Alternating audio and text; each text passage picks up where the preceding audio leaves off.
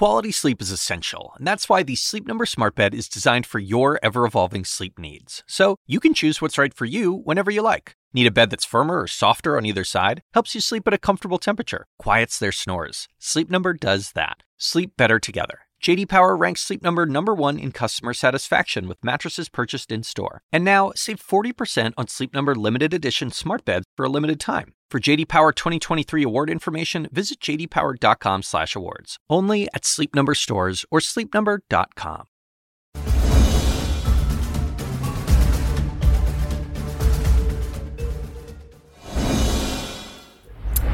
Good evening, everybody. I'm Laura Coates, and this is CNN Tonight. And look, there is a lot going on this evening. And we have with breaking news on Capitol Hill. We'll begin with that tonight because the all-powerful House Ways and Means Committee, which is led by Democrats, as you know, for now, voting tonight to release the former president, Donald Trump's tax returns to the public. The committee's vote was along party lines, and it's a giant defeat for Trump. So he's fought for years now to keep all of his tax information private, citing audits and the like. Now, also tonight, sources saying that the Ukrainian president, Volodymyr Zelensky, is on his way to Washington, D.C. at this very hour. He will meet with the president of the United States tomorrow at the White House, as expected, and may also address a joint session of Congress. And now here's a CNN exclusive tonight. Sources saying that Trump's former White House ethics lawyer told Cassidy Hutchinson, remember she was the star witness of the January 6th hearings, that person apparently gave her the advice to give misleading testimony to the committee. And yes, I said a White House ethics lawyer, so you try to figure that out if you can. I want to start now with CNN chief congressional correspondent Manu Raju, who is live on Capitol Hill tonight. Manu, a lot is going on. Let's begin with those taxes. When are we going to learn more about these taxes and maybe even see them? Yeah, we could actually see these very soon, and it could be a significant amount of information that Donald Trump has spent years trying to protect and not release to the public, contending he was under endless audit, going to court to battle them, ultimately turned over to Congress just a few weeks ago, and then now tonight in a party line vote, House Democrats voting to move ahead and to release these into public. Now, what we're talking about here is 6 years of Trump's tax returns, including tax returns for 8 affiliate businesses. We also expect to see IRS audit reports, as well as 2 reports. The Joint Committee on Taxation, which is a nonpartisan group that analyzes taxes. We expect that report to come out tonight, as well as the committee's report analyzing these tax returns. That also will be released tonight, according to committee officials. Now, when I asked the chairman of the committee, Richie Neal, about whether or not those returns, the actual returns themselves, will be in public, he said they'll come out within days. How quickly do you expect these returns? It's going to take a few days, but we believe that it's only days. It won't go well beyond that. The staff is on top of it. One of the things that we are going to take great pains to do, you might have heard the end of it tonight when you were in Longworth, and that is the redactions that have to take place to protect some very important considerations, Social Security numbers, PIN numbers, banking accounts, those sorts of things. But the Ways and Means staff, and I have faith in the Republican staffers. Let them serve as a check on what it is that we want to do, but they ought to reach an accommodation to make sure that those protections are built in. So that information will take a little bit more time to play out, but time is of the essence here. Democrats are only in power, Laura, for just a couple more weeks before Republicans take control of the House on January 3rd, which is one big reason why Republicans crying foul as Democrats in their final days of power here moving to do something that they had been demanding for some time, seeing Donald Trump's tax returns in public, and we should be able to see those very soon. I mean, part of the reason there has been the delay, though, as you know, was the claims that because he was being audited, he couldn't possibly hand things over from the candidacy, of course, throughout the presidency and now up to this point in time. It's been a 4-year window, really. So what are they saying now about whether Trump was actually being audited? Was he? Is he still? Yeah, this is actually a key takeaway that will be an issue of debate and exploration going forward. Presidents are required to go under a mandatory audit after they take the oath of office. According to the committee, that did not happen with Donald Trump. In fact, they say in April 2019, Donald Trump an audit began over Donald Trump's returns, and that only began, they believe, because the chairman of the committee, Richie Neal, who you just saw, sent a letter to the IRS at that exact time, April 2019, asking about those tax returns. They said then that's when the audit started over Donald Trump's returns. And then they said it was an audit that never was completed. All those returns, those 6 years of returns that they have obtained, audits were not actually completed for Donald Trump. And I also asked about the contention of Trump that he said that he's always under audit. He has never seen an audit completed. Neal declined to comment on that specific issue, saying these are issues that we are still looking through as well. And one other point, Laura, I asked both Chairman Neal and the Republican the top Republican on the committee, Kevin Brady, whether or not there was anything concerning in those returns. Brady said this is still being looked at by the IRS and declined to comment. Neal, too, also declined to comment. Well, so, has the former president or any other Republicans commented on where we are right now? Yeah, we are hearing some pushback from Republicans, those Republicans on the committee like Kevin Brady, the top Republican on the committee, crying foul, criticizing the Democrats for weaponizing Donald Trump's personal financial information, saying that this was not the proper way this should be handled, calling it a sad day for democracy, and going on and defending Donald Trump. Trump's spokesman himself put out a statement earlier also where he essentially accused the Democrats of taking this action, saying this unprecedented leak by lame duck Democrats is proof that they are playing a political game they are losing. If this injustice can happen to President Trump, it can happen to all Americans without cause. But very little they can do here, given they lost that battle for years in court. Ultimately, Democrats won, which is why they have the returns. And now that they are still in power in the House, taking action to release them. Laura. Manu, what a night and what a beginning. We know a couple days, whenever it might be. Thank you so much for your reporting, always insightful. I want to bring in and turn to our political commentators here at CNN, Jonah Goldberg and Paul Begala, also Norm Eisen, CNN legal analyst, and also a former House Judiciary Special Counsel in Trump's first impeachment trial. We also have Russ Buettner. He is the investigative reporter for the New York Times. Russ, I want to begin with you because you really do have extraordinary expertise specifically as it relates to Trump's taxes. You took a deep dive into some of those taxes back in 2020, and now we are waiting at any moment, maybe it'll take days, to get more information. So I'm wondering, what do you think so far of what we've learned just tonight alone about these new developments? Well, I found it just starkly alarming that the presidential audit that is supposed to happen of every president appears to have not happened of this president for the first couple of years he was in office, if I understood what some of the congressmen were saying correctly. That's really alarming. We've never had a president who had a sort of more complicated financial picture than Donald Trump. It has to be like the best case for why such an audit should exist, and they didn't do it. And I have to wonder if it was somehow wrapped up in this long-standing audit of a massive refund that he got 10 years ago. We're also apparently going to hear more of what we revealed in 2020, which is that he has had enormous business losses over the years. He's been under some financial pressure, and that he rarely, if ever, pays much in income taxes. Yes, on that point, and I'm glad, I want to make sure we're all very clear about this delineation between these two things. There's the audit that he claimed to have been under as to why he couldn't release as a candidate. Then there's the mandatory presidential audit supposed to be conducted, and that seems to be the hook legislatively that this committee is talking about. But on the point of the 2020, part of the sort of feedback that you're hearing is the idea of, well, we have seen some of the information, right, through your own reporting back in 2020 and beyond. I'm wondering, one of the things that Congressman Doggett has had to say, the former president claimed tens of millions of dollars in losses, but with no supporting documents to actually substantiate those claims. How is that possible? And did you experience that segment of it in your own reporting? Yeah, I heard Congressman Doggett say that. It's an excellent question.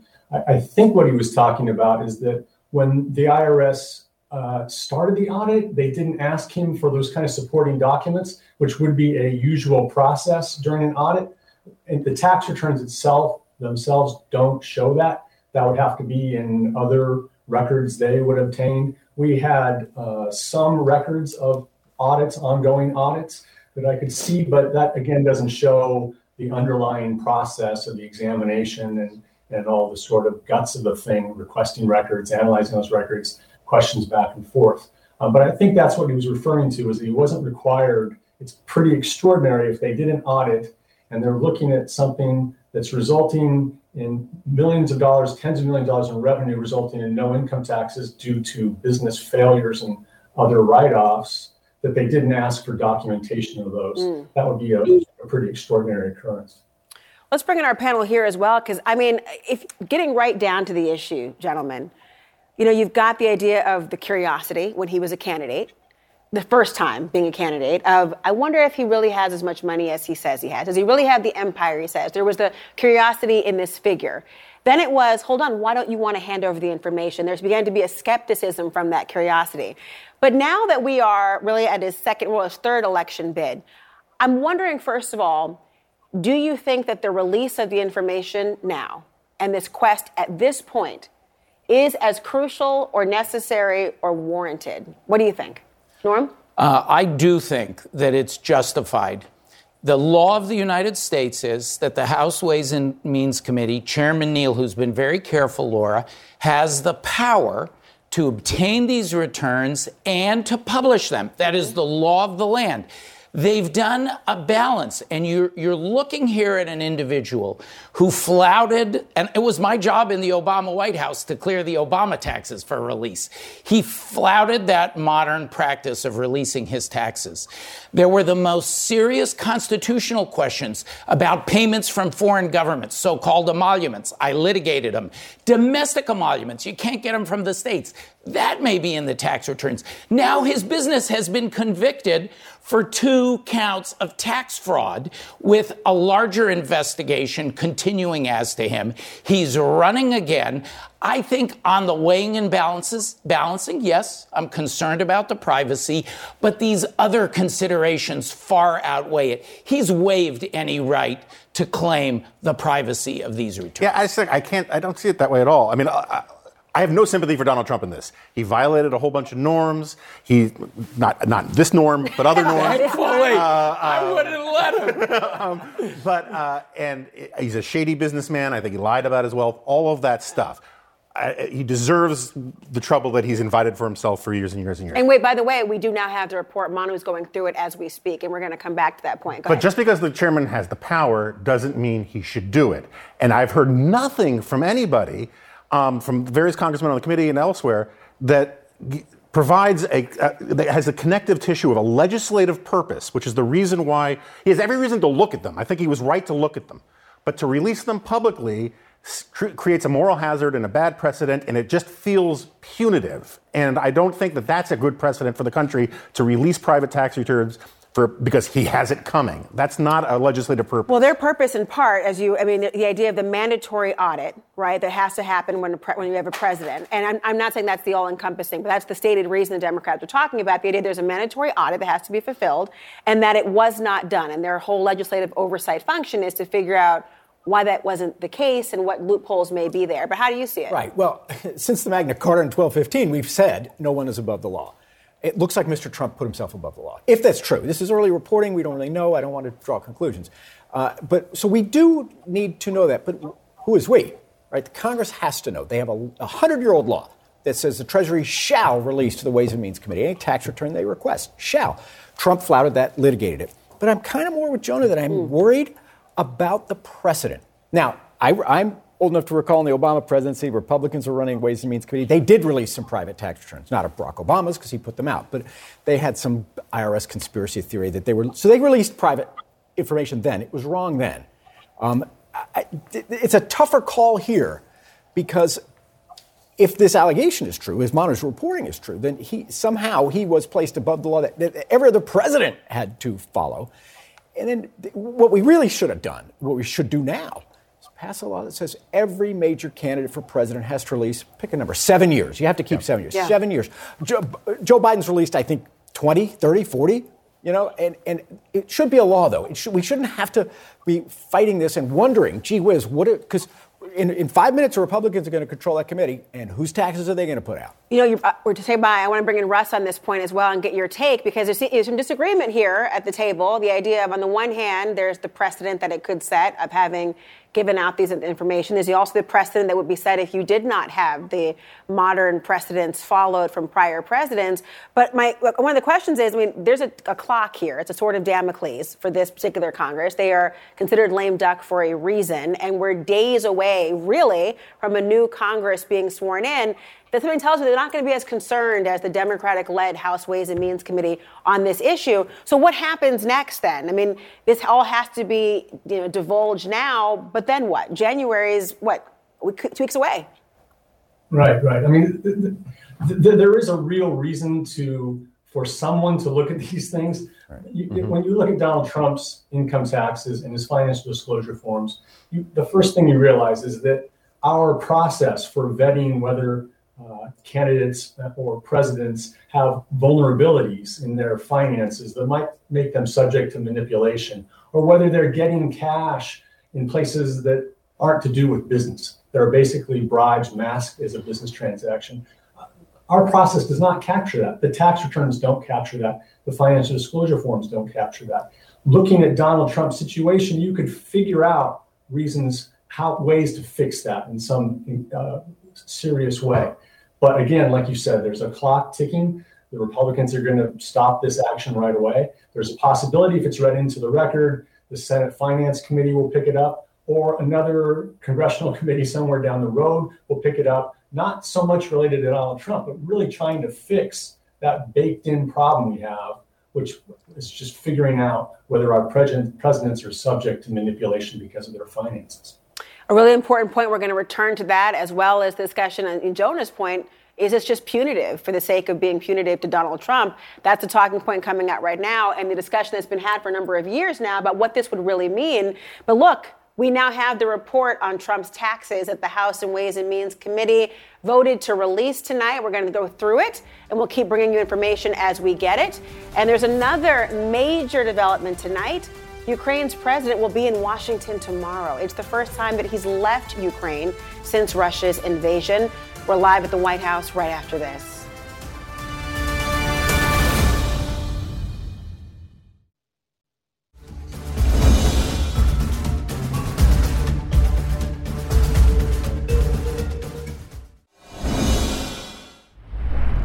Do you realize that today marks 300 days since Russia invaded Ukraine?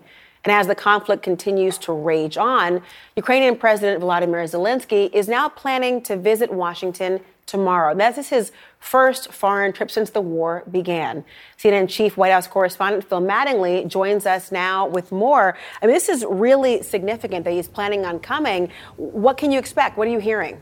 Yeah, Laura, it's historic. It is certainly symbolic given the moment that we are in right now, both with this conflict and more broadly geopolitically, but it is also very substantive. And what's interesting here, according to sources I've spoken to, is that despite the fact Ukrainian officials have been traveling to the U.S. throughout the course of the war, this trip actually came together rather recently and very quickly. And at its core, beyond the first face-to-face meeting between the two presidents since the war started back in February, is what it will entail. There will be in-depth discussions between the two presidents. President Zelensky will also meet with President Biden's top national security officials, but it will also include a $1.8 billion in new security assistance. And inside that security assistance, the most substantial effort the U.S. has made yet to expand the capabilities of the Ukrainians on the ground, most notably Patriot missile defense systems. These are the systems that President Zelensky has been calling for several months, including in private phone calls with President Biden.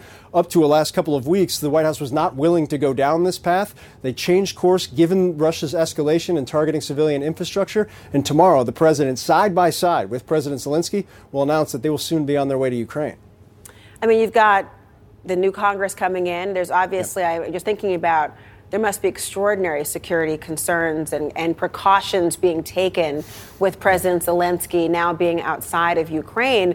And we understand that there might actually include some sort of address to Congress. We know we've seen it virtually throughout the course of this invasion. But what is the Biden administration's, what are their plans for future aid now that you've got a new Congress coming in?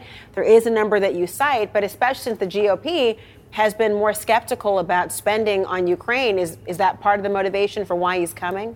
Yeah, I think it's implicit in everything that happens tomorrow, and I think it really threads into why President Zelensky is scheduled to give a primetime address to a joint session of Congress tomorrow. It is still not totally locked in. You mentioned those security concerns. They're more palpable up on Capitol Hill.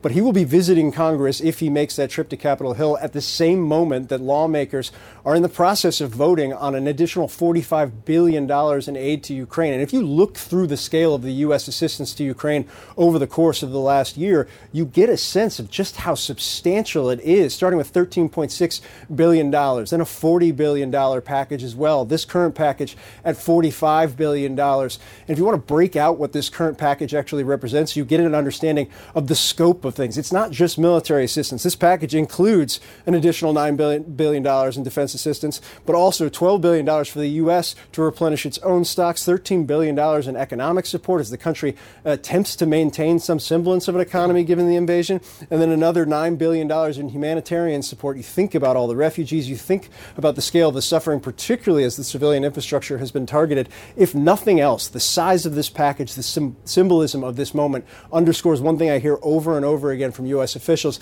and that is there is no end to this war coming anytime soon, and that means the U.S. support, at least in the words of President Biden, will continue as, quote, as long as it takes, Laura.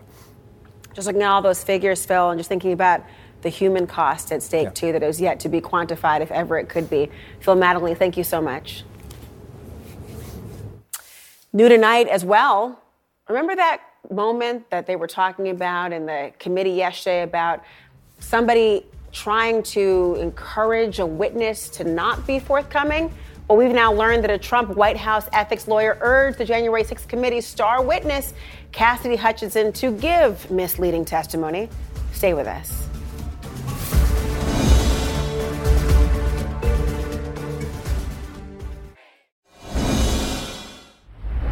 All right, we've got a CNN exclusive tonight. In the summary of its final report, the January 6th committee claims it is evidence that a Trump-backed attorney urged a key witness to mislead the committee. We now know who that witness was and also the lawyer they are referring to. Now, we've learned here at CNN that it is Stefan Passantino, the top ethics attorney in the Trump White House, who allegedly advised his then client, Cassidy Hutchinson, a former White House aide, to forget that she remembered certain things. According to the committee, the lawyer said, quote, "They don't know what you know. They don't know that you can recall some of these things. So you saying, I don't recall, is an entirely acceptable response to this." And on a particular issue that would cast a bad light on President Trump, the attorney apparently allegedly said, no, we don't want to go there. We don't want to talk about that. Now, in a statement to CNN, Passantino says, quote, "I represented Ms. Hutchinson honorably, ethically, and fully consistent with her sole interests as she communicated them to me," unquote. Back with us now, Jonah Goldberg, Paul Begala, and Norm Eisen. Is there any doubt I'm going to the former ethics czar? Norm. I'm acquainted with Stefan Passantino. You know, there's a family of former White House ethics chiefs. We all keep in touch. And I think he tried, when he was in the Trump administration, he tried mightily, and that's not easy when Donald Trump is your client, to keep the White House on its ethical course. It went off course, and now, and it saddens me to say so, Laura, because I know him, Stefan Passantino has gone off course. I mean, to tell a witness that they don't know what you know, that they don't know you can recall something, to not go there when there's a question. If that's true, And the committee has done their investigation, and I believe Cassidy Hutchinson on this. He's gone badly off course. There was a sign he started representing the election deniers, an assault on our democracy even before we learned this. But this is really a sign that he's gone off course. And it's particularly tragic when it happens to somebody whose job is ethics. I think he's at serious ethics exposure now himself, and maybe possible criminal risk, depending on how DOJ accepts this information. The allegations of suborning perjury in some way. Yeah, as you know, there's multiple federal criminal statutes. Obstruction of justice. The committee has focused on that. Obstruction of a congressional investigation, obstruction of an official proceeding in Congress, suborning perjury. Possible. We'll see what DOJ does with it, but I think it also creates ethics issues. And what can I tell you? I believe Cassidy Hutchinson. You know, we think about this, guys, and I want you to weigh in on this. I mean, there are some people out there who are not fans of lawyers, right? And they'll say, well, how is this really different? Don't all lawyers tell their clients something like this? The answer is, first of all, no, they don't do that. They want to encourage truth-telling, obviously. But then there's also the idea of that statement he makes that he was doing so in her sole interests. He's saying that because in part of who's paying his bill, right? Right. Well, there's a report of the committee alleges that right. a Trump-aligned PAC was in fact paying him to represent her. These things happen, but his obligation, you know, as a real lawyer, I have a law degree, I'm a member of the bar, but I never practiced, right? But his obligation is to defend her zealously. And her allegation, if true, is very, very serious. It is, I know Norm knows the guy, I don't. The notion of being like the ethics cop in the Trump White House, it's like, you know, sensitivity trainer for Kanye West, you know, it's just like, you got no hope. And this guy now, he's going to have to lawyer up. And we're seeing this. All of Mr. Trump, not all, a great many of Mr. Trump's lawyers, from Rudy Giuliani to John Eastman, who was replete in the committee's hearing yesterday, to Sidney Powell.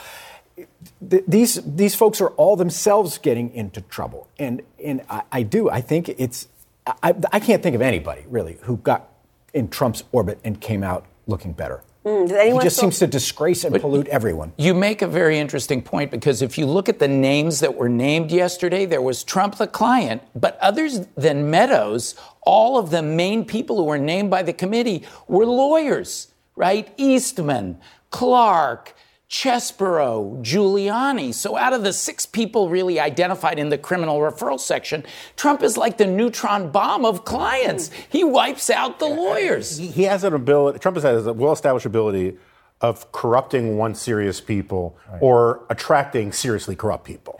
And I think sort of the political takeaway from this is that the criminal referral thing, which got all of this hullabaloo, and it, I think was a legitimate historical thing to do and a moral necessity to do and all of that, but legally was sort of a nothing burger because the Justice Department was already investigating.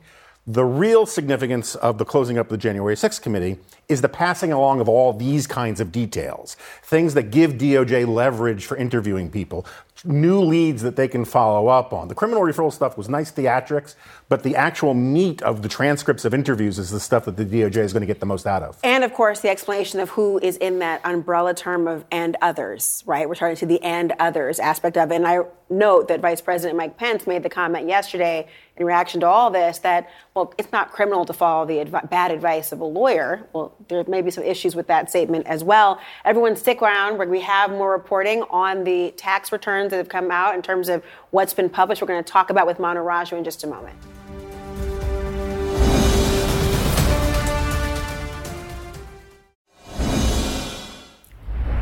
All right, we're getting some new information on the report the House Ways and Means Committee voted to release tonight. Remember, on Trump's tax returns. We've got the CNN chief congressional correspondent, Manu Raju, who's live on Capitol Hill tonight. He's been pouring through this report. Manu, what are you seeing? Yeah, there are actually 2 reports that the committee released tonight. One was the committee's investigation of this mandatory presidential audit program that the IRS is supposed to do on presidents, sitting presidents, and how that was done when Donald Trump was president. Another one is an analysis by the nonpartisan Joint Committee on Taxation, looking at 6 years of Donald Trump's individual tax returns, as well as tax returns from his businesses. Now, in the investigation into the IRS mandatory audit program, the committee finds that it was not working. It was dormant, as they say, at best, and concerning during the Trump administration. They say that this is an important program to ensure that a president does not have any conflicts of interest, financial conflicts of interest, particularly as he signs bills into law. But in this case, they say it was only conducted in the aftermath of Richard Neal, the chairman of the committee, making a request in 2019 to start to look into Donald Trump's tax returns. That's when the actual audit took place, even though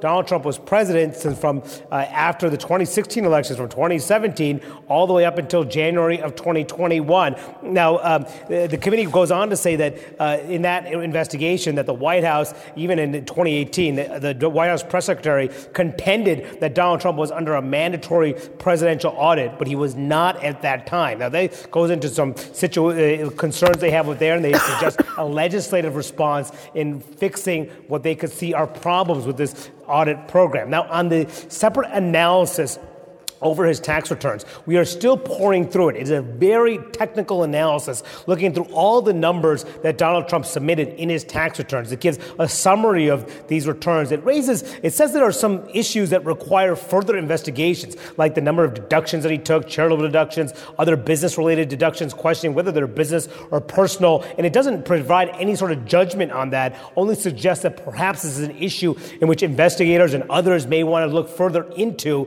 But that is this report, the Joint Committee on Taxation's report I'm holding up right here, about 35 pages in length, very detailed, getting through the numbers, if you can see on the screen right here. So we are still trying to learn all of the nuances of this report, but it is something that investigators here on Capitol Hill, these key committees, had wanted to know what exactly was in his returns. And this is just part, ultimately, of what will be turned over, Laura. We do expect the full scope, all of the returns, ultimately to be released after some key information is redacted. That will be released within days. But here we're getting an early taste of what exactly the committee was concerned with and how the IRS looked at Donald Trump's taxes and what those taxes said. Laura? And we're all getting an early taste of just how dense this material is, and you wonder how it's going to be perceived and received and understood by the general public, even if it is released. Manu, Raju, thank you so much. Thank you. Also, yet another major story we're following tonight. There are 2 January 6th investigations, and they are converging in a very big way. The House Select Committee referring Donald Trump for criminal charges for his role in the insurrection. They're now sharing a trove of evidence with the Justice Department. That includes, by the way, transcripts of witness interviews that federal investigators have long been seeking. Now, a source familiar with the handover says the Office of the Special Counsel will ultimately end up with all of the evidence that the panel has already collected. Meanwhile, Rusty Bowers was among the witnesses that we saw testify in public. The Arizona House Speaker shined a bright light on the pressure campaign on states to overturn the 2020 election results. Did you tell the president in that second call that you supported him, that you voted for him, but that you were not going to do anything illegal for him? I did, sir. Nevertheless, his lawyer, John Eastman, called you some days later on June 4th, 2021. And he did have a very specific ask that would have required you to do just what you had already told the president you wouldn't do, something that would violate your oath. Is that correct? That's correct. So does he think the committee made the right call to refer the former president for prosecution? Well, let's ask him, because Rusty Bowers is with us now this evening. Mr. Bowers, thank you for joining us today. I mean, I'm really champing at the bit, given the testimony that we all remember so well and your personal experience with the set of facts in this case. You were a very important witness for this committee, and I'm wondering what you make of the decision that they had to refer a president for criminal charges. Well, it's extremely disappointing that the actions of an individual would lead to this, and that would affect so many other individuals, to support activity that, in my view, is contrary to law and certainly is contrary to the best interests of governance in the United States. I'm not a prosecutor. I'm not a member of a grand jury. There wasn't a lot of interplay with lawyers in this particular commission. But I think the information that was given by witnesses, by those who were with me and many others, shows a pattern that is corrupt and manipulative, and I believe harms America's view of the presidency. Now, are all presidents perfect? Grade school children walking around with nice little pinafores and bow ties? No, of course not. But there is a basic respect for this institution that I think was sorely lacking, and that's being very kind. And so it's very disappointing that it comes to this. I'm not surprised by it. It's just hard.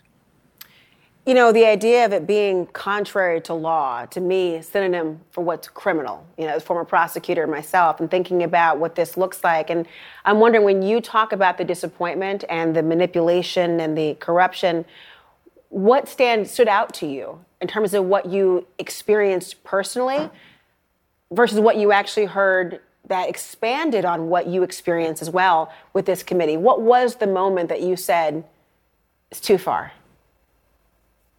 Well, when Mr. Raffensperger, sitting right next to me, said that, and I watched the video of the president saying to him, just go out and find me 11,000 votes or whatever it was.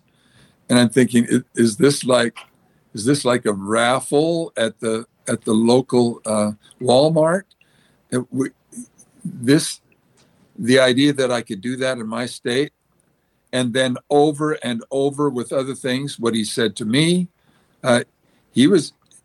Mr. Giuliani was mostly the bulldog in our conversations, but he was very much present and very much supportive and wanted my quote unquote cooperation. He never threatened me. I never felt like I was being intimidated per se. And I don't know that a phone call from the President of the United States might be intimidating. I never felt that way. But the overall package comes out that it's not only that it happened, but that it was planned to happen, and that there were many participants at many levels trying to get this to happen, to push it through. Some of them interacted with me, others interacted with others. So it was a large deal. And, absolutely. The scope of it as well, Rusty, is thinking about as you take it. Do you want to see this president prosecuted? I think that would be a terrible thing to witness. I don't want it. It's not like I have some vendetta against Donald Trump. But that would be up to the prosecutors and up to those at the Department of Justice. They know better than I. I don't have any particular pleasure in watching this all unfold. I think it's extremely sad, and I would like to see people evaluate all of ourselves. And my dad once said, you look at a good man, you try to be like him. You look at a bad man, you look at yourself real hard. And I just, it's a bad example. And I certainly hope that we can evaluate our own lives at all levels and do better than this. Well, my father always said, give him the last word, and I'll give your father the same. So thank you so much. Thank you very much for the opportunity. Well, everyone, many have had the opportunity to travel recently, of course. It's been a long time coming for so many of us during COVID-19. But travel could be nearly impossible in some parts of the country just in time for the holidays. We'll tell you what you need to know to be prepared right after this.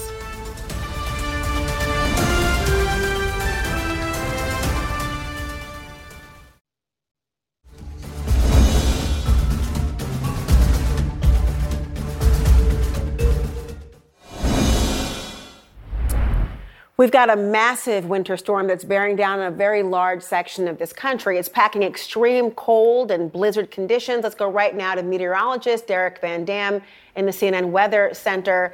Derek, this is a huge storm. A lot of people plan on traveling this week ahead of Christmas. Tell me, what do they need to know about when this snowstorm is coming? And of course, the bitter cold that might be along with it.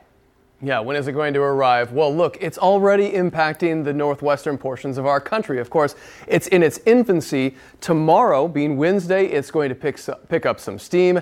And then Thursday and Friday, that is the 2 days. Those are the 2 days that will deliver our blockbuster winter storm right before the holidays.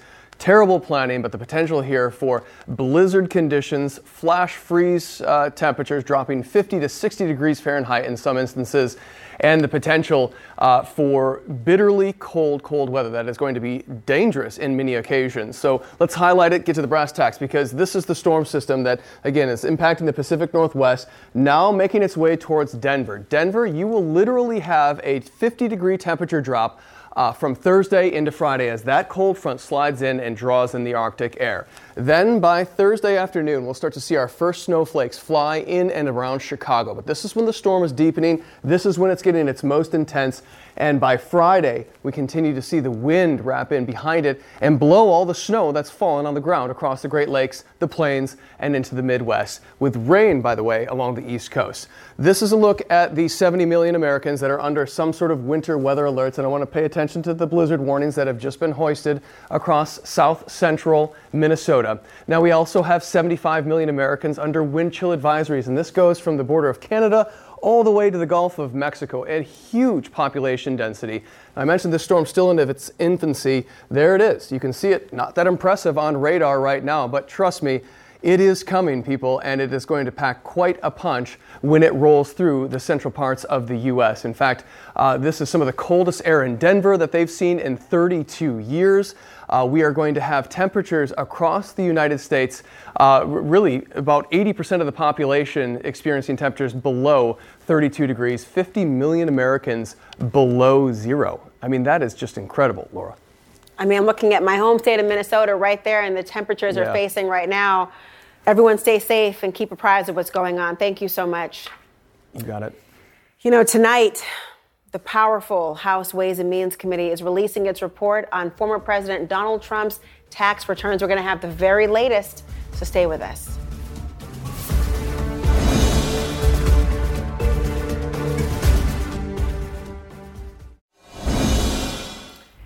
So we have a major development tonight. We're getting new information on Trump's tax returns, and our team has been combing through this report that the House Ways and Means Committee voted to release tonight.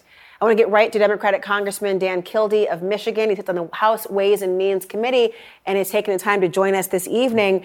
Congressman, thank you for being here. Now, you have seen these tax returns, and I'm wondering, what did you learn, given the fact that for part of it, we've seen some portions of his tax information. You got the cases in New York. You got the 2020 New York Times expose piece. What were the key takeaways from this actual return? Well, there are two things. One is the extent to which former President Trump used the tax code to his benefit. Now, you know, that could be very legal. I'm not sure that we can come to any conclusions about the legality. There are questions that are unanswered. There are a lot of claims that lack documentation, use of charitable contributions or charitable donations, loans to family members that need to be examined. There's a whole lot there.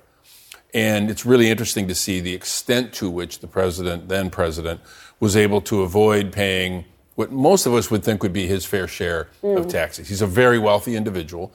But the real point of this, and the other real surprise to me, if there was a surprise, it's that this mandatory audit program that we're aware of at the IRS that goes back to the Nixon era was dormant during the Trump years. It wasn't even until April of 2019 when the chairman of our committee, Richard Neal, sent the letter to the IRS, to the Treasury Department, asking for these returns under Section 6103 of the tax code. It wasn't until that very day that the first of these returns were flagged for audit. They had simply failed to do that at all. And they never completed any of the what so-called mandatory audits of the President of the United States during President Trump's term of office. During his tenure as president, the mandatory reporting or mandatory auditing requirements under the IRS code book, under their internal rules was completely avoided. I find that stunning to think that that could have been the case. And just the idea, and again,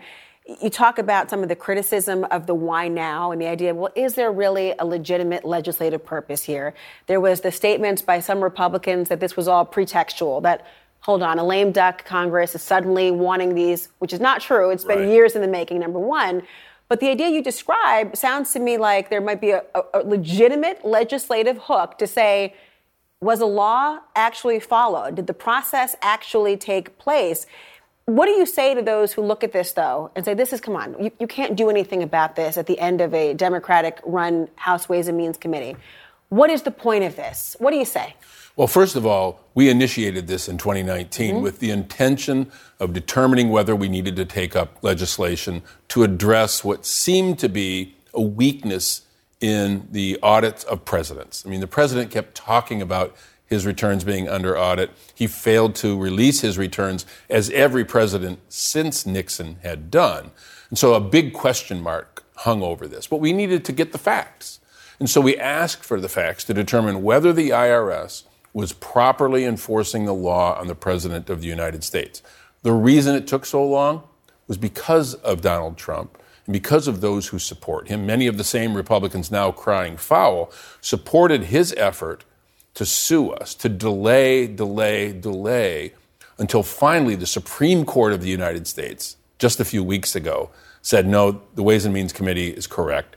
These documents should be delivered to them. And so we've had just a couple of weeks to examine the information, come to the conclusion that, yes, legislation is warranted, craft that legislation, and now hopefully move that to the floor of the House of Representatives.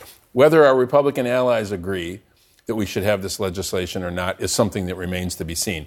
They have said that they would support it without looking at the documents that make the argument for it. It's really important to point out there's no more compelling argument than two important facts. One, the fact that these audits were not conducted when President Trump was in office. Which is mandatory. Mandatory under IRS rules, not by law, but under IRS practice. That's one piece of it. The other really important piece is to look at that in the context of an examination of the returns themselves.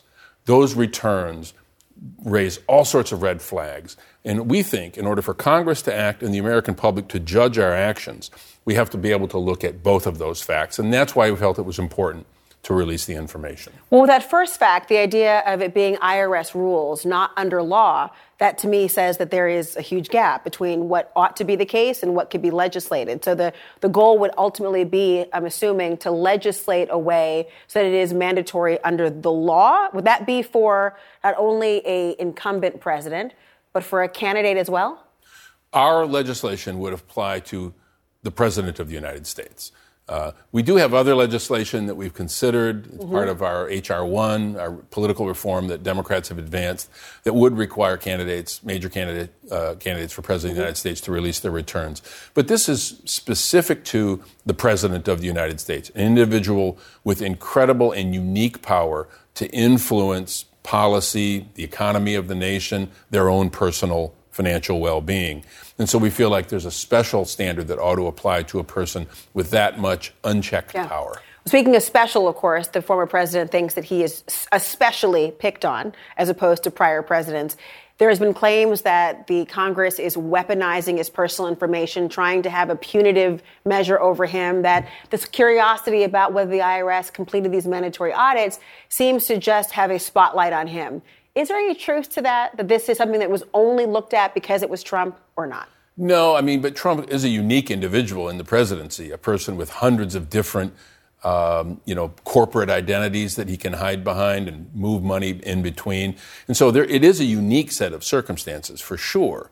But President Trump could have answered one of these two questions if he had simply done what he said he would do. And that is he himself release his tax returns. Remember, going all the way back to 2015, he kept saying over and over again, he'll release his returns. And we've been waiting all this time. We still would have had to seek, under Section 6103 of the tax code, information about whether the IRS is properly auditing those returns. But he could have resolved the big question that the Republicans seem to have such a big difficulty with, and that is the release of the tax returns themselves. He promised to do it. We need that information now because of the questions that have arisen around whether or not the IRS did its job. I don't think they did. This is as much an indictment of the IRS as it is anybody. But Donald Trump can't have it both ways. He can't insist that he's going to release the returns, promise transparency, and then gripe when, for a legitimate legislative purpose, we decide to do that ourselves. And Congressman, on the screen right now, there's a statement released by a spokesperson for Trump talking about this unprecedented leak, they're calling it, by lame duck Democrats as proof that they are playing a political game. They are losing. If this injustice can happen to President Trump, it can happen to all Americans without cause. Congressman, on that point, you know, we've heard more than once, right, this idea of former president saying they're only going through me to try to get to you. It's really you all, the American public, they're trying to get to. Is there a harmful precedent that could be set by looking at a president's tax returns that could somehow trickle down to the average American in a way that should cause concern? I think we're going to set one precedent or another. Mm-hmm. I worry more about the precedent that says we have suspicion that there's something wrong going on. The IRS is not doing its job enforcing the tax laws on the President of the United States. The President's returns are complex and raise a lot of questions.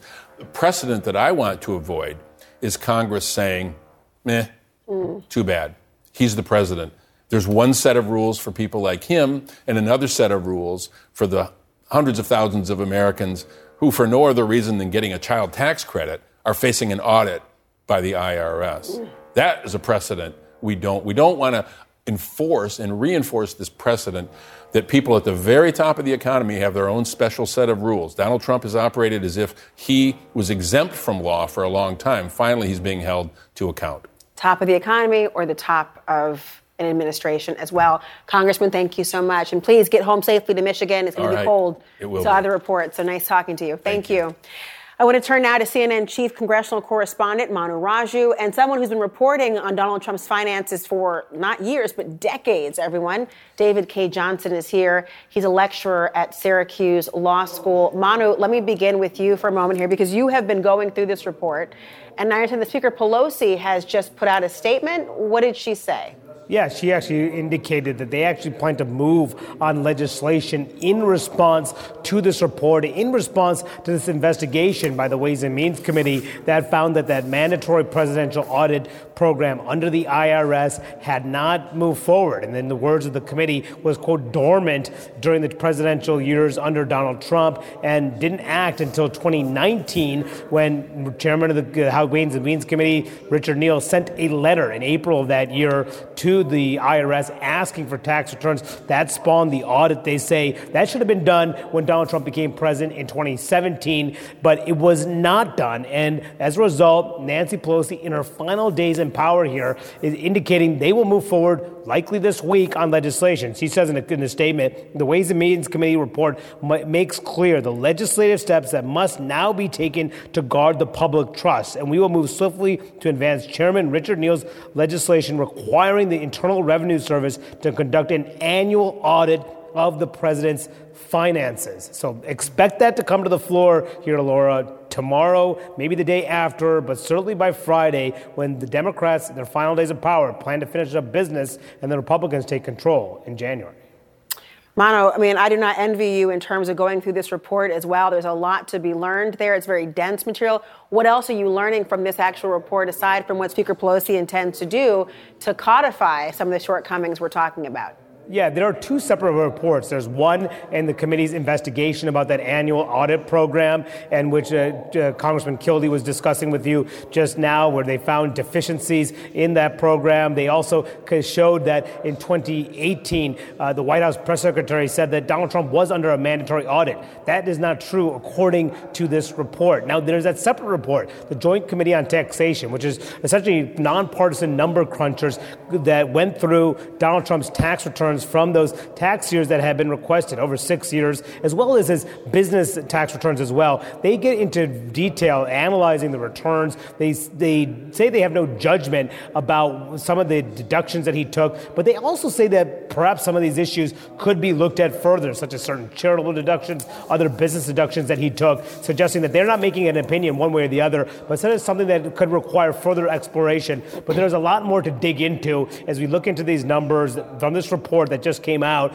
from the Joint Committee on Taxation. And then when we get the actual returns themselves, Laura, which will go in much more detail about former President Trump's finances, and we should expect that number after some of the sensitive information is redacted within a number of days. Those redactions will be very important. David, I want to bring you in here because, as we're learning, right, we've heard there should have been a mandatory audit since at least 2017, but there was nothing performed from the IRS under their own rules, it seems, until the chairman of this committee started to ask for the information. And then apparently people got into gear on this. Why do you think that he was not audited until the chairman of the House Ways and Means Committee raised the issue in 2019?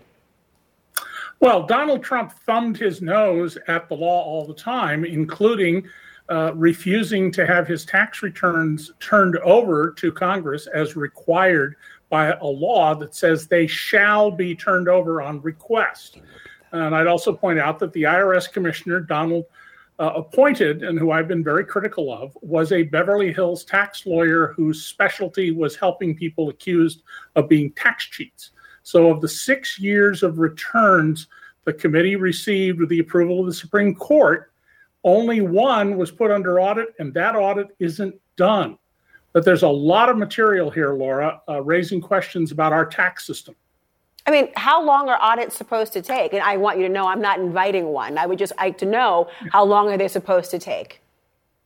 Oh, audits can, in some cases, literally, especially complex corporate ones, go on for years as the people being audited resist producing the business records to back up what's on their tax returns. And we don't have that in these materials, including the ones that will be released in a few days. What we have is what Trump put on his tax returns, not the business records backing them up. Did he actually make the charitable contributions that he took on his return? Did he actually make the interest payments? Did he properly account for large gifts or loans to family members and others? You have to have the business records to know that.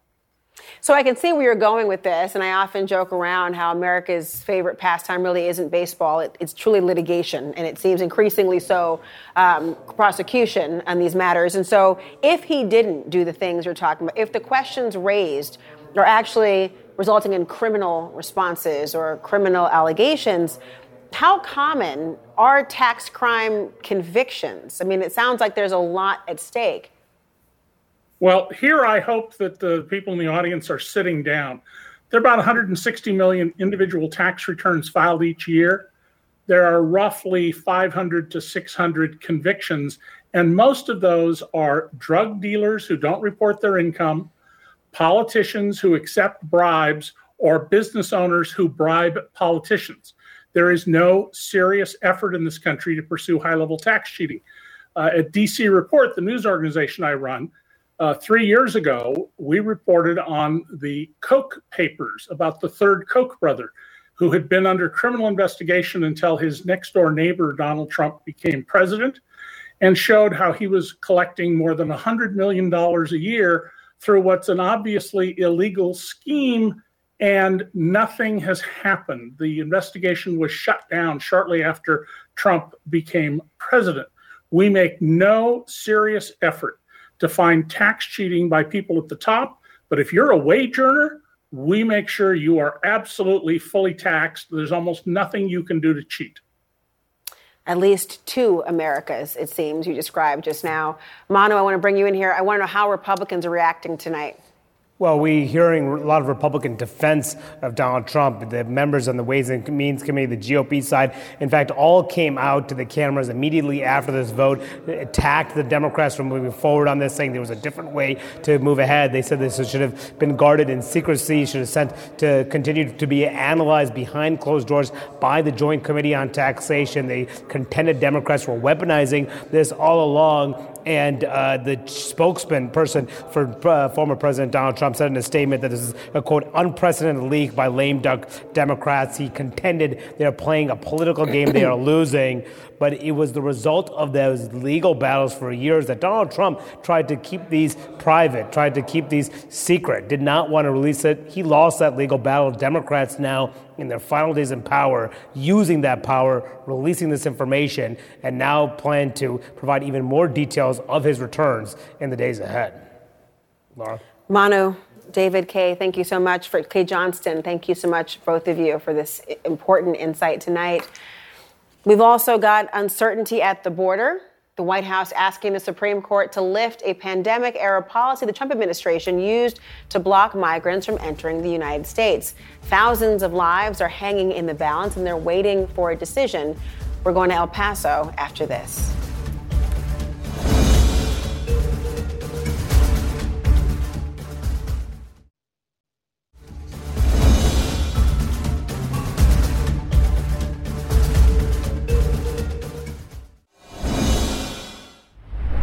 The Biden administration just hours ago asking the justices to drop one of the nation's most controversial immigration policies, Title 42.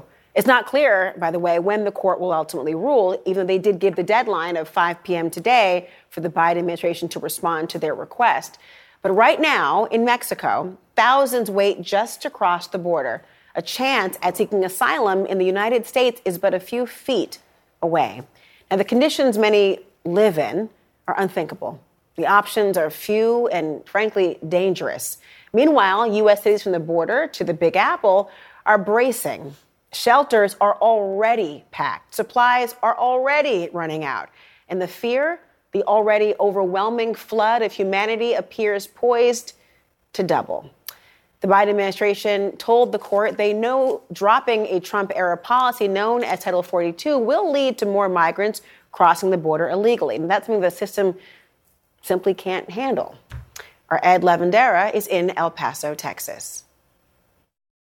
As the fate of Title 42 remains in legal limbo at the U.S. Supreme Court, officials here in El Paso say they are moving ahead as if Title 42 is going to be lifted and preparing for what they expect to be a massive surge of migrants at the U.S. southern border, especially here in El Paso. So that means creating more shelter space and getting food and medical supplies into the region as quickly as possible.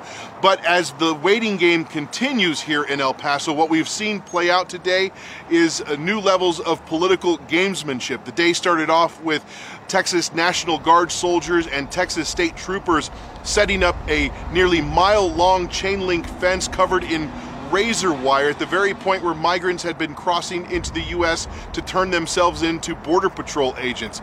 The county judge here in El Paso described this as a political stunt by the Texas governor and said it is a complete waste of resources.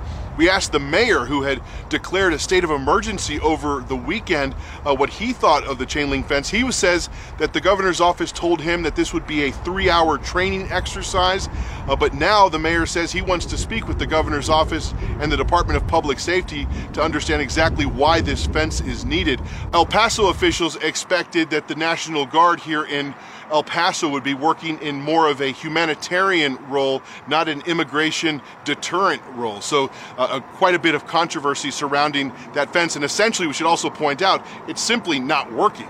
We have seen throughout the course of the day migrants simply just walking around the fence and then getting back over to the U.S. side. We've also seen migrants going through the chain link fence. So if it was supposed to work as blocking migrants from crossing into the U.S., that is just simply not working. Laura?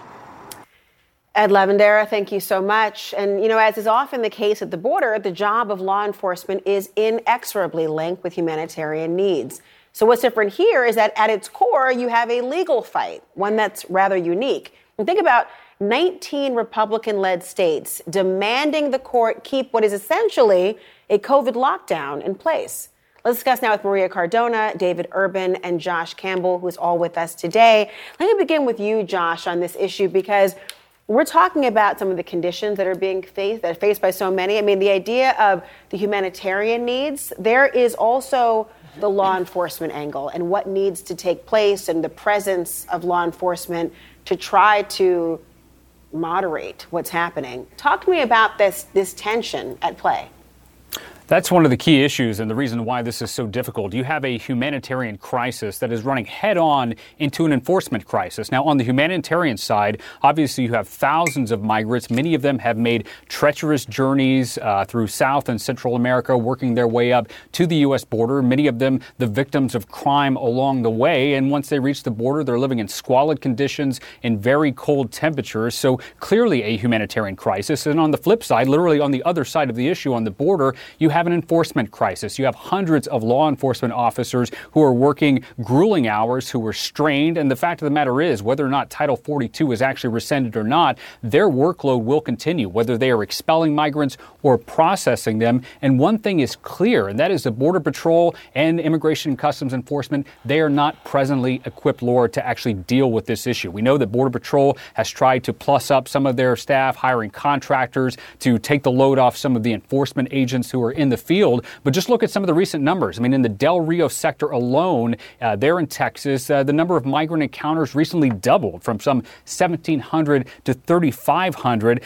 So, we've seen some of these so-called decompression operations where Border Patrol are trying to take migrants who are in high-capacity areas and move them to areas where there is more space. But a lot of work to be done there. And finally, I'll point out, and Laura, you know this so well, federal law enforcement officers are not policymakers. And so it is so perplexing to look at officials in Washington, the people who could actually solve this crisis, who continue to engage in gamesmanship and push this down the road. They're not actually bringing solutions to the table and action. And it's worth pointing out they're not the ones who are the key stakeholders there at the border. The migrants who are facing this humanitarian crisis and the law enforcement officers who are trying to enforce the law.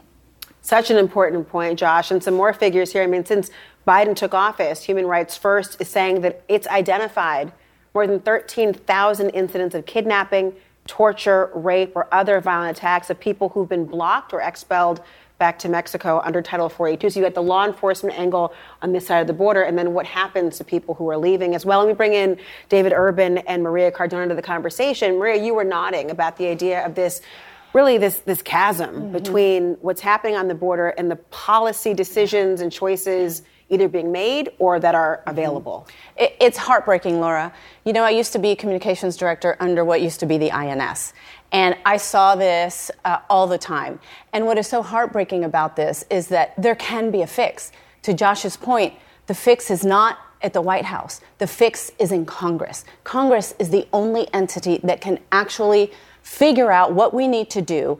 And it's not rocket science. We have had bills in Congress with all of the pieces of legislation that need to be passed in order to put some kind of order at our border and figure out what is the proper flow. We cannot continue this way. And we have a ton of legislators in Congress who talk about wanting a solution, but then run and scream about the border being in chaos, about the lack of border security, when in fact it is in their hands to work with Democrats, and mostly Republicans are the ones that are screaming about that. Democrats have several bills that they would love to Republicans help with in coming together to figure this out. But the problem is you can't do this as a one-off. And you'll hear Republicans say over and over again, we cannot look at anything having to do with citizenship or letting in additional legal migration until we have border security. Well, that is a red flag right there, because what does border security mean? Well, it means you have a secure border, Maria. It's pretty clear. You have to have some form of security at the border that people just can't walk across the border. You have to have a wall, a fence, something. And so, no, let me finish. So you correctly point out that we do need to effectively address this in a holistic manner, right? There needs to be comprehensive immigration reform. And both parties have kicked the can down the road, right? They've done it for a long time. Republicans have kicked it down Democrats have kicked it down. This president hasn't even been to the border. The vice president has been to the border. It's a crime what's going on. But you're not going to do it. We can't address any of this until you stem the flow. This is like the drug question. Do you affect demand or do you affect supply? If people know they can just simply walk across the street, listen, if people know they can walk across the street, Maria, they're going to walk across the street. But David, here's the thing. What you're describing, your definition of border security then is closing the border. Yeah, that's exactly correct. That is not, well, you can't, Why? What you're talking about is close. Do you know how many legal border points of entry there are? If you're talking about closing the border, you are talking about closing legal commerce to our biggest trading partner, our second biggest trading partner. I'm saying yes, you are. No. But see, when you say what are you saying? I'm saying you should not be able to wade across the water in El Paso, Texas. When you say that, hold on. You think you should be able to wade across the river into El Paso, Texas, walk downtown and say, I'm here? Well, it's a yes or no. It's a yes or no. Yeah. Do you know why yes? Because that's legal. That's legal. What they're doing is legal because they're going through a legal port of entry and they're presenting themselves to Border Patrol. They're not going through a legal port of entry right there. That is immigration law. Yes. Most of those are legal ports of entry. Hold on. Wait. Where they are not legal ports of entry, there is a fence. We want to hear from both of you. And what I'm hearing, just to unpack it, the audience can hear both of your perspectives. The idea that you're suggesting to close the border and all non-legal ports of entry. You're saying to close the border broadly would be a crime, given that you're supposed to have asylum. So tell me, is there a compromise? But you can only seek asylum at a legal port of entry. Yes, you can't just walk across at a non-legal port. Do you know what the compromise is? The compromise is the bills that exist right now in Congress that Democrats have had ready, that frankly President Biden has presented the very first day that he was in office, because you know what that helps do, David? It actually brings more resources to the border. To your point, if you are going to keep every single person that wants to go to the border to find asylum or to present themselves, you're going to need a hell of a lot more border patrol.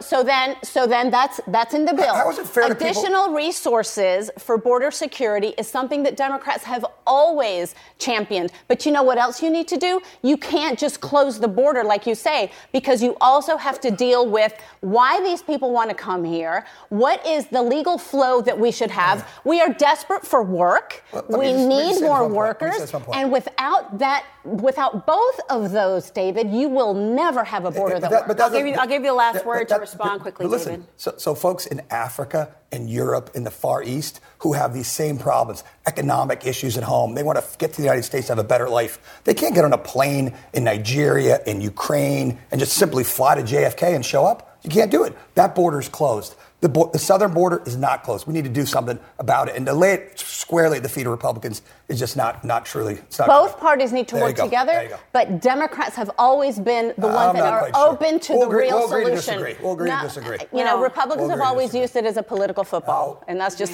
the reality. This was an espresso and a cappuccino at 10:32 p.m. I'm here for it, and it was a great conversation. And what I took away was both parties need to work together. You know what, David and I can solve it, Laura. Well, there was the scone added to the cappuccino and espresso. We'll wait for that next thing, everyone. Look, coming up next, a candidate seemingly fakes his resume and gets elected to Congress. How did that happen? We'll look into it next.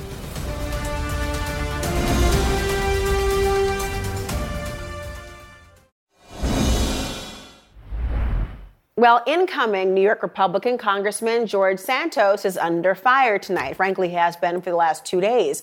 Why? Well, there was a review by the New York Times and CNN that revealed significant discrepancies in parts of his resume. Among those misrepresentations, claiming he got degrees at Baruch College and NYU, yet both schools tell CNN their records don't reflect him ever attending either. Santos also claiming he had stints at Citigroup and Goldman Sachs, but neither bank has records of his employment. Santos has not yet personally responded to the allegations. However, his attorney putting out a statement, writing, quote, Santos represents the kind of progress that the left is so threatened by.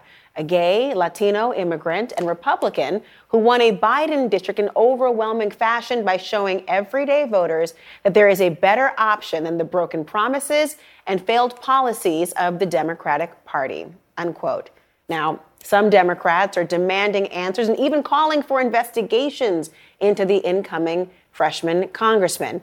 I want to bring in New York State Democratic Chair Jay Jacobs. Welcome to the show. I have a lot of questions about this entire story, of course. It really has been stunning to so many people. Jay, I wonder initially, one of the first things that comes to mind, I mean, in just in your title of the New York State Democratic Chair, many are wondering, how did this escape in opposition research?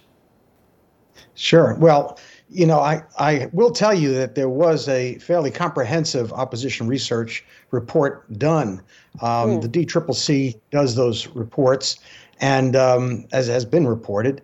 And I will tell you that a good number of these inaccuracies did come up in that report.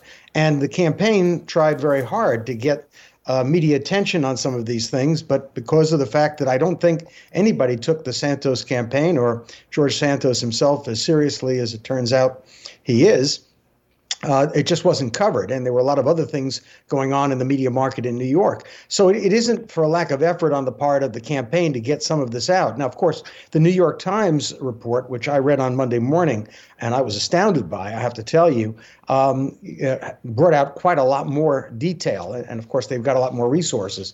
But I will tell you that I think the focus really has to be on George Santos and on having him explain and tell everybody that voted for him exactly why it was that he wasn't honest about his resume. It is important, obviously, and you are right to think about him being the person who is rightly and squarely under the microscope. But I just want to be clear. Are you suggesting that you had some of the information before and it just wasn't reported in the media, or that you're saying that most of it had not come to light and you were unaware through the opposition research? Which is it?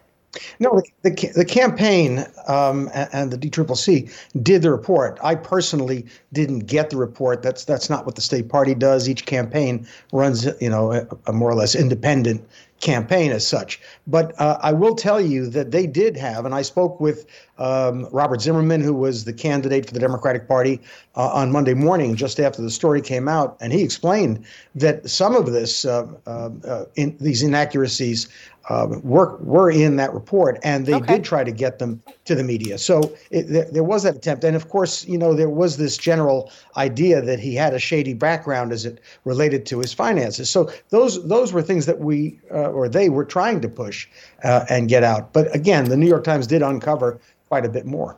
So real quick, what now? I mean, he's going to be sworn into office in January. Will Republicans be able to do anything, or the constituents in this particular district do anything about it? Well, he happens to be my congressman, and I will tell you that constituents in my neighborhood aren't happy about it at all. But it really is up to the members of Congress. They have the exclusive right to decide whether someone should be seated, and once seated, if someone should be expelled. And given that the Republicans are taking over in January, I don't have a great confidence that they're going to want to reduce their very slim majority by yet another member by expelling or not seating George Santos, particularly because he's already pledged his support for the speakership of Kevin McCarthy. So, you know, I don't see them taking action. What I will tell you is there were so many red flags in that bombshell report by the New York Times. I'd be really astonished if there wasn't some U.S. prosecutors somewhere taking a look at this, and you know, particularly the campaign finance issues, which are really raising eyebrows. How he maintains with what seems to be you know, a really weak background in finance, how he could have come up with $700,000 personally to lend to his own campaign. I don't know how that's possible, but people need to investigate that. I think that's his greatest vulnerability, frankly. He may be seated, but I think that, you know, he's going to have himself a lot of answering to do with some U.S. attorney here, maybe in the Eastern District, that'll probably be taking a look at this and wanting to know exactly if those campaign finance reports were legitimate or not. Because campaign finance fraud is a major deal, and they take that very seriously. Well, we will see most immediately in the court of the electorate and the court, obviously, of Kevin McCarthy going forward. Thank you so much. Well, thanks for having me. Well, speaking of courts of law, the Justice Department, they're out with a very important warning. Do you realize that thousands of kids are targeted, and they have been in the past year with, quote, sextortion? I'm going to explain what that is next.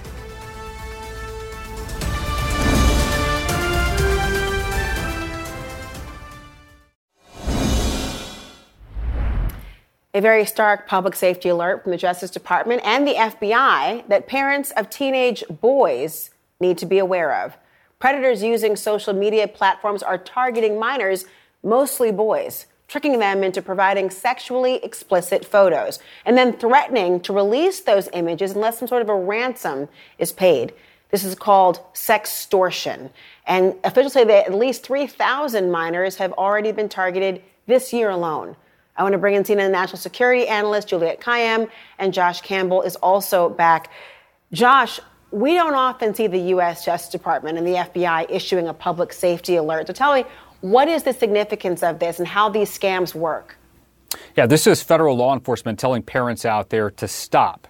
Pay attention. This is important. They're seeing the skyrocketing in these online scams that are targeting kids. And in this scheme, as you mentioned, that's called sextortion, what we've seen in so many of these cases is you have a child that's online on Facebook, on Instagram, on Snapchat. They receive a message from someone who, in the typical case, pretends to be a young girl, engages in conversation over a period of time. Sometimes it's hours, sometimes it's days. They convince the unsuspecting boy to send them some type of romantic photo, telling them that I'll send one of you in return. Sometimes they actually use child pornography to send messages to other kids. And once the victim actually submits that intimate photo of themselves, what typically happens is the scammer breaks cover and says, all right, you now have to pay me oftentimes thousands of dollars, or I'm going to release this photo to the public, to your friends, to your family. And sadly, what we've seen in so many of these cases is not just young people paying the ransom, but so many young boys out there in so many cases have been so distraught, they've actually ended up taking their own lives, Laura.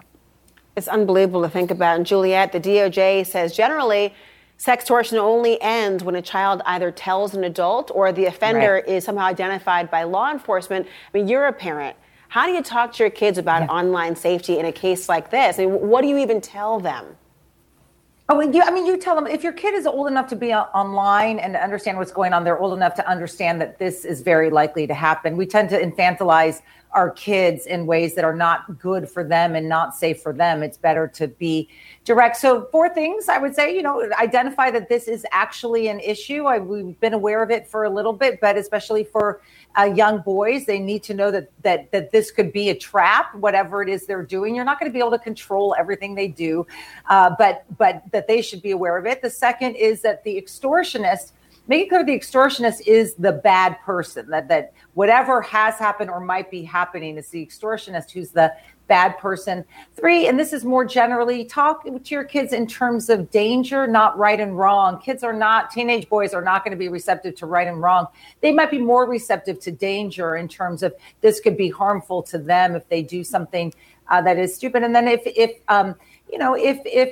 does happen and you have that kind of relationship with your kids, make it clear to them that that you're the safe haven, that you just are not going to judge this. This is what these boys are committing suicide because they feel like they will be judged. And I think parents have got to get that out of the dialogue, that this is dangerous, not right or wrong. This is so important. There's this old saying of saying you don't want your kids to think, oh, no, I can't tell mom, she'll kill me. You want them to think, I've got to call mom when things go on, or dad. Yeah, exactly. Thank you, everyone, no for this. Really important. No, thank you so much. We'll put some resources up now. If you think you or your child was a victim of a crime like this, you can go to tips.fbi.gov to report. Report. We'll be right back.